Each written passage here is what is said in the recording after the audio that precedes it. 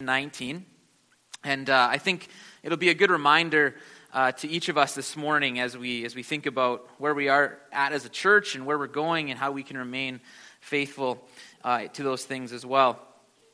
Before we begin, this passage, who is written by James, who's the brother of Jesus, is writing to a group of Jewish Christians who are most likely once associated with the church in Jerusalem, a church in which James had become the prominent leader as other disciples had sort of moved out to preach the gospel in other parts of the area. So, James, the brother of Jesus, if you remember from the gospel, is part of Jesus' family who tried to get him to come home, who's pretty doubtful about his ministry. And then later in the gospel, we see that there's this point where Jesus appears to this brother, and at some point in that time, there's this transformation of his life, and he ends up being eventually one of the more prominent early church leaders, particularly in the church in Jerusalem, known as James the Just. Deeply loved the poor, served the poor, was a man of prayer, was well known for these things. So, according to Acts chapter 8, these Christians that were in Jerusalem had scattered after Stephen was stoned, martyred, and so it's no coincidence that James opens this letter by saying, James, a slave of God and of the Lord Jesus Christ, and then immediately begins to address the theme of trials and sufferings. And so if you've read the letter of James, you'll know that that's a very prominent theme in the first chapter. And as we move into chapter 2, our section deals with a delicate balance between faith and works. And though this is a well-known section of Scripture, I think it has some great takeaways for us this morning as well. So I would invite you to join me as we read James 2, 14 to 19. If you want, you can also put a finger in Matthew chapter 25, because we're going to be in there a few times as well. So if you want to look that up as well. This is what it says. Oh, I don't have control here. 1 second. All right. What good is it, my brothers, if someone says he has faith but does not have works? Can that faith save him? If a brother or sister is poorly clothed and lacking in daily food, and one of you says to them, go in peace, be warmed and filled, without giving them the things needed for the body, what good is that? So also faith by itself, if it does not have works, is dead. But someone will say, you have faith and I have works. Show me your faith apart from your works, and I will show you my faith by my works. You believe that God is one. You do well. Even the demons believe and shudder. We're gonna end right there, but James continues on and giving an example in the same vein of thought. We're not going to have time to cover all of that, so we're going to end at verse 19, but feel free to read right to the end of verse 26, because it still continues that theme. In this passage, James converses with an imaginary person, which maybe seems a little strange, but there's clearly some issues going on in this group of Jewish Christians that he's speaking to. And so this imaginary person who claims to have faith but has no deeds, a person who claims that you can separate faith from works. And so we can safely assume that this was a prominent issue in the people that James was dealing with. And so he addresses it bluntly and face on. The noun faith appears 16 times in the book of James, and 11 times in this section alone, many of which are used in connection with this imaginary person who claims to have faith but has no deeds. The point of this passage is that this person doesn't really have true faith. He claims to have it, but he doesn't. His so-called faith is dead and worthless. It does not save. Quite literally, it does not work. This is important because sometimes when people read and explain this section of James, they think James is contrasting someone who has immature faith with someone who has mature faith, or someone who has nominal faith with someone who has authentic faith. He's telling us that you either have faith that saves or you don't. There's no in between. So James begins with 3 questions to this person. The first is, what good is it, my brothers, if someone says he has faith but does not have works? Second question is, can that faith save him? The third question is, if a brother or sister is poorly clothed and lacking in daily food, and one of you says to them, go in peace, be warmed and filled, without giving them things needed for the body, what good is that? James brings out some harsh realities to his readers, that faith devoid of works is not true faith. So for the purposes of this morning, how is faith evident in the life of followers of Jesus? The simple answer is that faith is evident by the fruit that we display. And we're going to get to talking a little bit more about that in a minute. But James hones in on a very particular fruit that Jesus also held in high regard. And so the first thing that we see is faith is evident in how we serve and love the poor. And we don't want to miss this morning. This is James's main example. And his insinuation here is that believers that don't care about their poor brothers and sisters are not saved. Now, that may sound harsh, but it's the clear truth of these verses. It says, without clothes and lacks daily food. In their poverty, they don't have the covering from the cold. They stand shamed and miserable. They literally don't have food for the day. They're starving. They are not in a mild need. This is severe need. Now, we need to remember that James was the leader in Jerusalem. When we look at the historical narrative around James in that time, we know that there was several hundred thousands of people that were severely poor in Jerusalem. We know that Paul collected offerings from richer churches in his ministry to bring back finances to help the poor in Jerusalem on James's request. This isn't an attempting a plea of guilt by James to his readers. He's being honest about the condition of his neighbors and his brothers and sisters that he sees daily. So imagine seeing someone in need, like I described, and then saying to them, go in peace, keep warm, eat well. This statement is a common benediction, even a prayer that you would say over someone, go in peace, or I pray you have a great day. The verbs in the latter part of the phrase are either in a middle or a passive voice, and I'll give you those two translations. So it can be translated in one of two ways. Either the person is saying, warm and feed yourself, that would be the middle voice, like as if he could, or stay warm and well fed, which would be the passive voice, which essentially suggests that he already has all he needs. So James asks the question, what good is this? What good is a faith that responds like that? James is saying that Christians who fail to have poverty-stricken others are not saved. Their faith is dead. Now, we can do all sorts of justifying and cartwheels around the text to try and find our way out of that truth. But someone who responds like this to a brother or sister without clothes, without daily food, they do not have a faith that saves. It's exactly the same emphasis that John gives in 1 John chapter 3, verse 17. If anyone has this world's goods and sees his brothers in need but closes his eyes to his need, how can God's love reside in him? The implication is that it can't. Before we move on this morning, I want to highlight two things that we need to make clear. The first is that the acts of mercy are not a means of salvation. So we are not saved by what we do, and that's not what James is teaching here. James has made it clear in the first chapter, if you read it, of his letter, that faith is something that God gives. It's this gift, not something we manufacture. We are saved by the gift of grace that we receive from Christ. We don't help the poor in order to be saved, rather than being the means of our salvation. So this echoes Paul's sentiments in Ephesians chapter 2, where it's by grace that we have been saved through faith for the purpose of doing good works. If you read the conclusion of the chapter, that's where this all leads to. It's not by good works so that no one can boast, but we are created in Christ to do good works out of this mercy that's come. Second thing we see is acts of mercy are a necessary evidence of salvation, or a natural overflow of faith and salvation in our lives. So acts of mercy are not a means of salvation, but acts of mercy are a necessary evidence of salvation. James never speaks of deeds that we do as a way to learn favor from God. That should be a work righteousness approach to deeds, meaning we could be saved by the things we do. James doesn't teach that. Instead, James always speaks of deeds as a fruit produced by faith in Christ. One of the fruits of faith is mercy towards the poor. Tim Keller, a pastor of the Redeemer Church in New York City, a church that is very well known, not because just Tim Keller is there, but also because it's been a church that has served the needs of people in New York and around the world for decades. It's been an example in the evangelical world of that.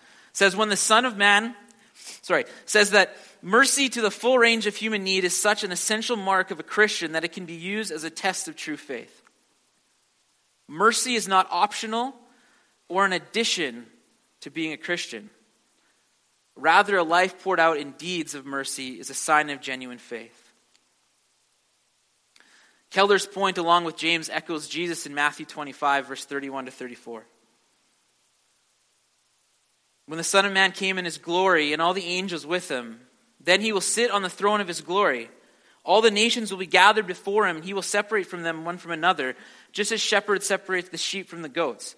He will put the sheep on his right and the goats on his left. Then the king will say to those on his right, "Come, you who are blessed by my Father, inherit the kingdom prepared for you from the foundation of the world."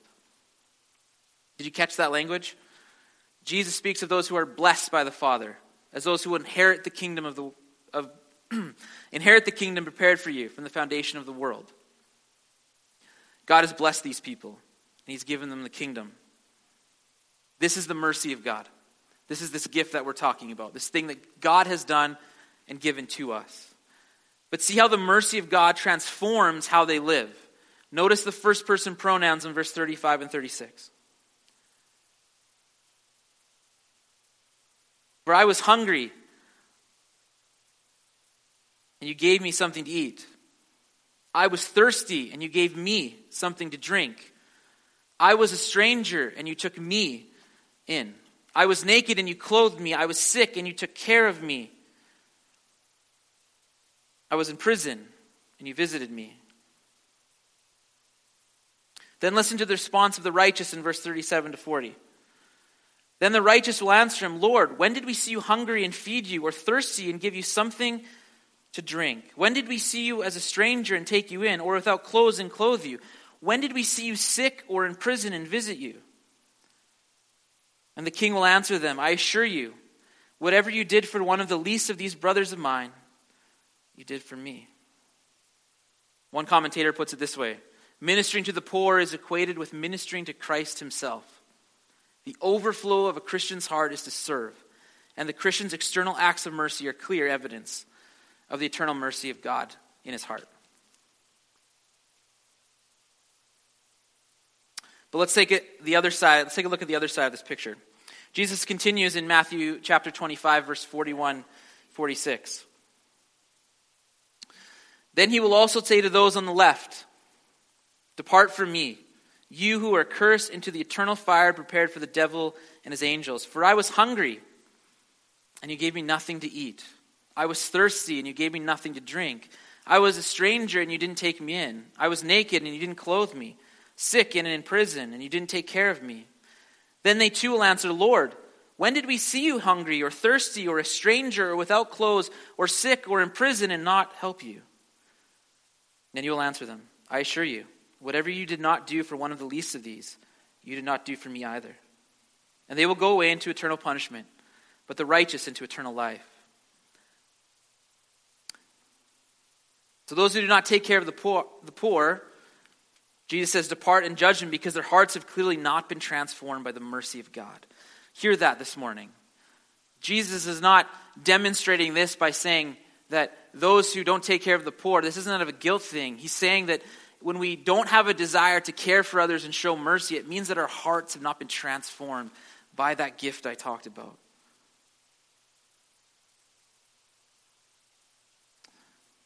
Acts of mercy are not a means of salvation. They are the necessary evidence.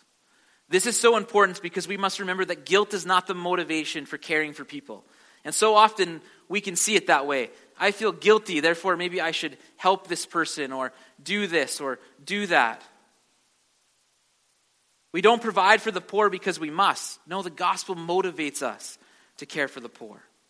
We provide for the poor because we are compelled by the mercy of God that has radically transformed our hearts, and his mercy overflows from our lives.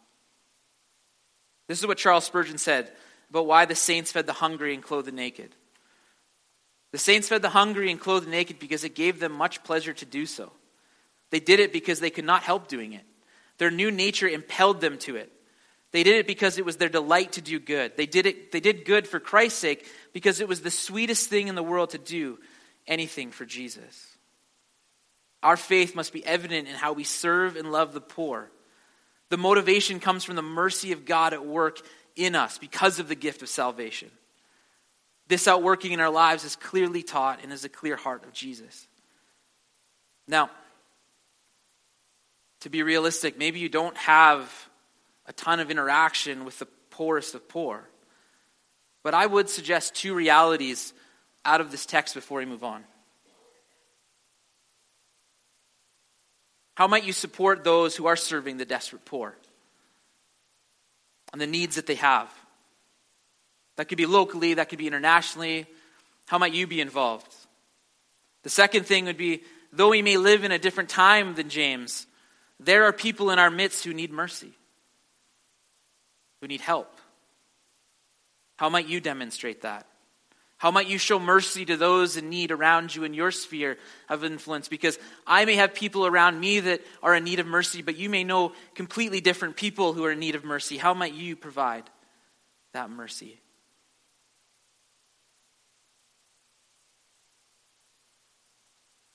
Now, James goes into some detail about this specific fruit being evident in believers' life. But overall, the context of the section is that faith is evident in the fruit of our lives. And I don't want us to miss this. Though taking care of the poor is an essential part of authentic faith, it was close to Jesus' heart, clearly close to the apostles and the early church leaders. It ought to be something that's close to our heart. And one of the realities is that not all those who say they have faith are true. How do we know that someone has legitimate faith? James says in verse 18, but someone will say, you have faith and I have works. Show me your faith apart from your works, and I will show you my faith by my works. James says that his faith will be clearly on display by how he lives, by his action. Now, is James saying that Christians are never to speak the truth? Absolutely not. And it would be shocking for anybody to come to that conclusion if you read the letter of James. What he is implying is that your faith, what you believe, is to be demonstrated by how you live. And let's be honest, it usually is, right? Our faith is usually demonstrated from the outflow of our heart. What we do with our time, what we do with our money, usually clearly demonstrates our heart. So how is fruit evident in our lives? If our faith is to be seen and proven through how we live, how are these things cultivated in our lives? So first, we must remember, as John chapter 15 points out, that Jesus is the true vine. All fruit is developed through him. He cultivates it, prunes it, brings it to fruition. And it happens by us walking close to him, by being close to him, spending time with him, prayer, reading the word, serving, speaking to him, trusting in him and being obedient to him. Second, fruit is developed by the believer through the Spirit, by being filled with the Spirit.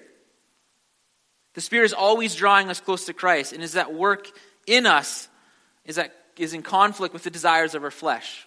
The Spirit is always leading us to the things that Christ has for us, and our flesh is always desiring the things of the world. And he's always bringing us towards fruit. And Paul speaks of this fruit in Galatians 5:22. The fruit of the Spirit are love, joy, peace, patience, kindness, goodness, faithfulness, gentleness, and self-control. These are character traits that mirror the character of Jesus. And as they become evident in our lives, lead us into developing fruit in our lives. Finally, it's out of these things, being connected to Jesus, being filled with the Spirit, that the fruit of the teaching of the gospel can become evident in the life of each believer. Remember what I mentioned earlier. It's Christ at work in us that leads us to good works. These works are the outflow of the teaching of Christ and the apostles. Love one another. Love your neighbor as yourself. Love the poor. Take care of the widow and the orphan. Care for and help the poor. Bear with one another. Strive to keep the unity of the saints. Be joyful, always in the Lord. And the list could go on. Our faith is evident by the fruit displayed in our lives. How does the fruit in your lives demonstrate your faith in Christ? As we move into verse 19, James makes an interesting statement in verse 19. And this is where we'll conclude this morning, but as we look at it, it's going to bring out some realities of what faith is not. Verse 19 says, "You believe God is one. You do well. Even the demons believe this and shudder." Verse 19 gives us some ideas of what faith is not. Faith is not mere intellectual knowledge. Every Jewish man and woman would have been familiar with this statement that James makes. God is one. It comes from Deuteronomy 6:4. "Listen, Israel, the Lord our God, the Lord is one." James says, even the demons believe this. Demons know and believe many things that we believe. They believe in the existence of God, the deity of Christ, then the presence of heaven and hell. They know Christ is the eternal judge, and they know that Christ alone is able to save. And so it's not simply that we might know something or know Jesus that brings true faith in our lives. It's not simply intellectual knowledge. And I want you to hear this because there are some who would tell you this. It's just about simply knowing what the Bible says and you're good. But that's not true. Even the demons know what the Bible says. They don't follow Jesus. James says the demons believe this and shudder. They know who God is, and it creates a literal emotional response of fear. Demons know Christ. Matthew 8, verse 28 to 32 shows this. As Jesus casts these demons out of these two men, and before he sends them into the pigs before they run into the water, they say in fear, "Have you come to torment us before the time?" This verse is interesting because it gives us this contrast. Demons can intellectually believe about Jesus. They can even have an emotional response to Jesus. But faith isn't mere intellect. And it certainly can't just be an emotional response. Faith must be deeper, rounded, and lived out. So faith must also involve a willful obedience. That doesn't mean that we shouldn't have some level of intellectual knowledge or that there can't be any emotional response. Of course there can be. But if our faith is found only in one of those two things, it will not be true faith.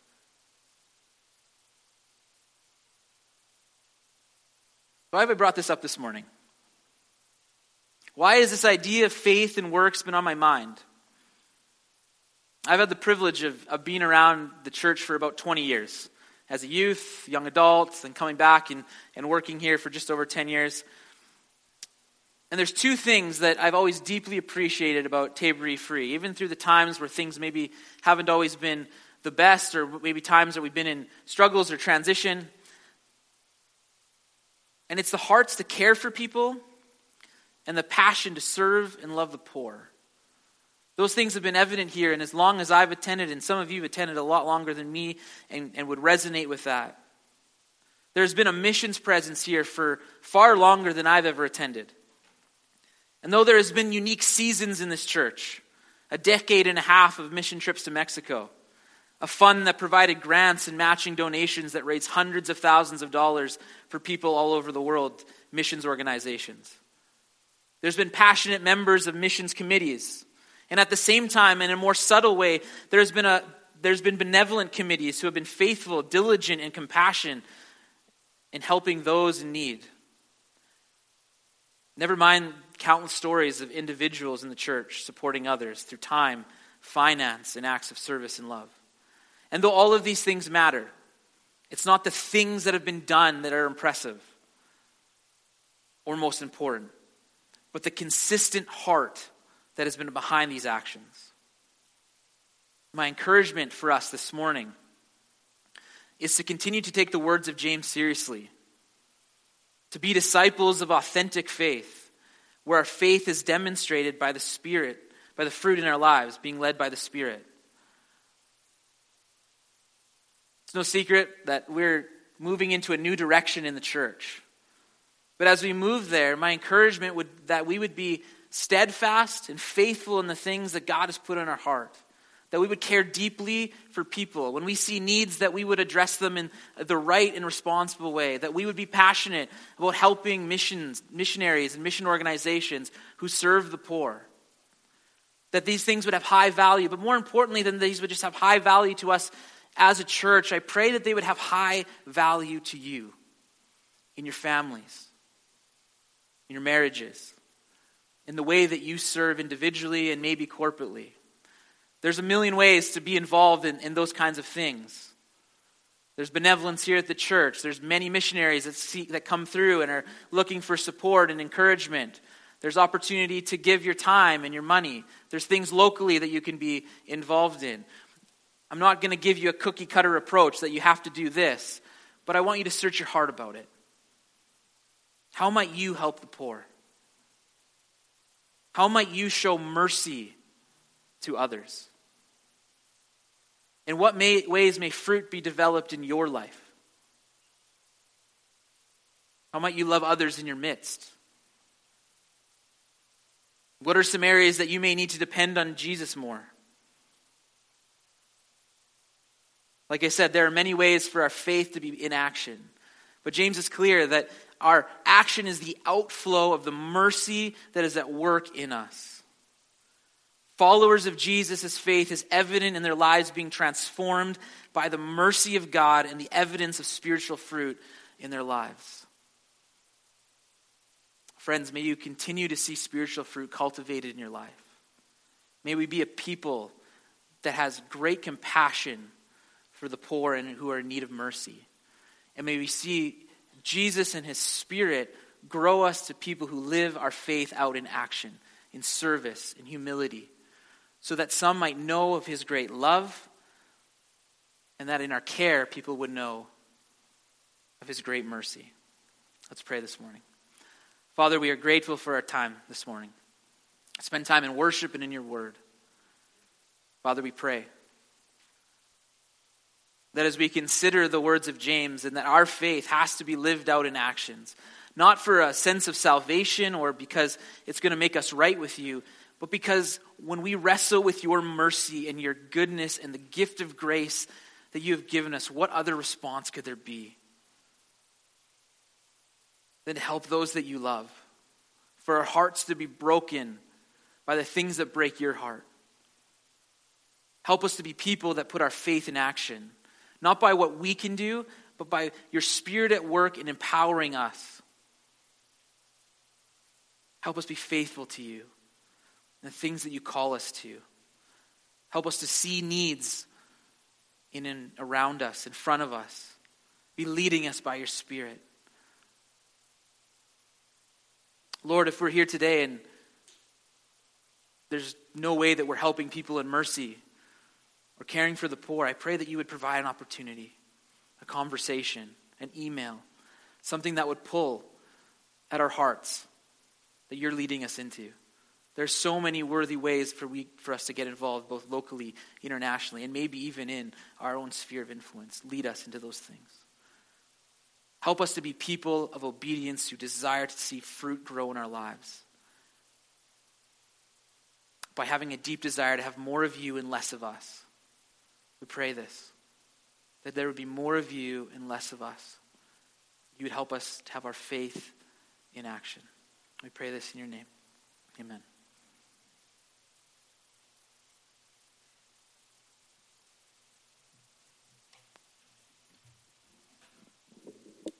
I'd invite you to rise again as we sing our closing song.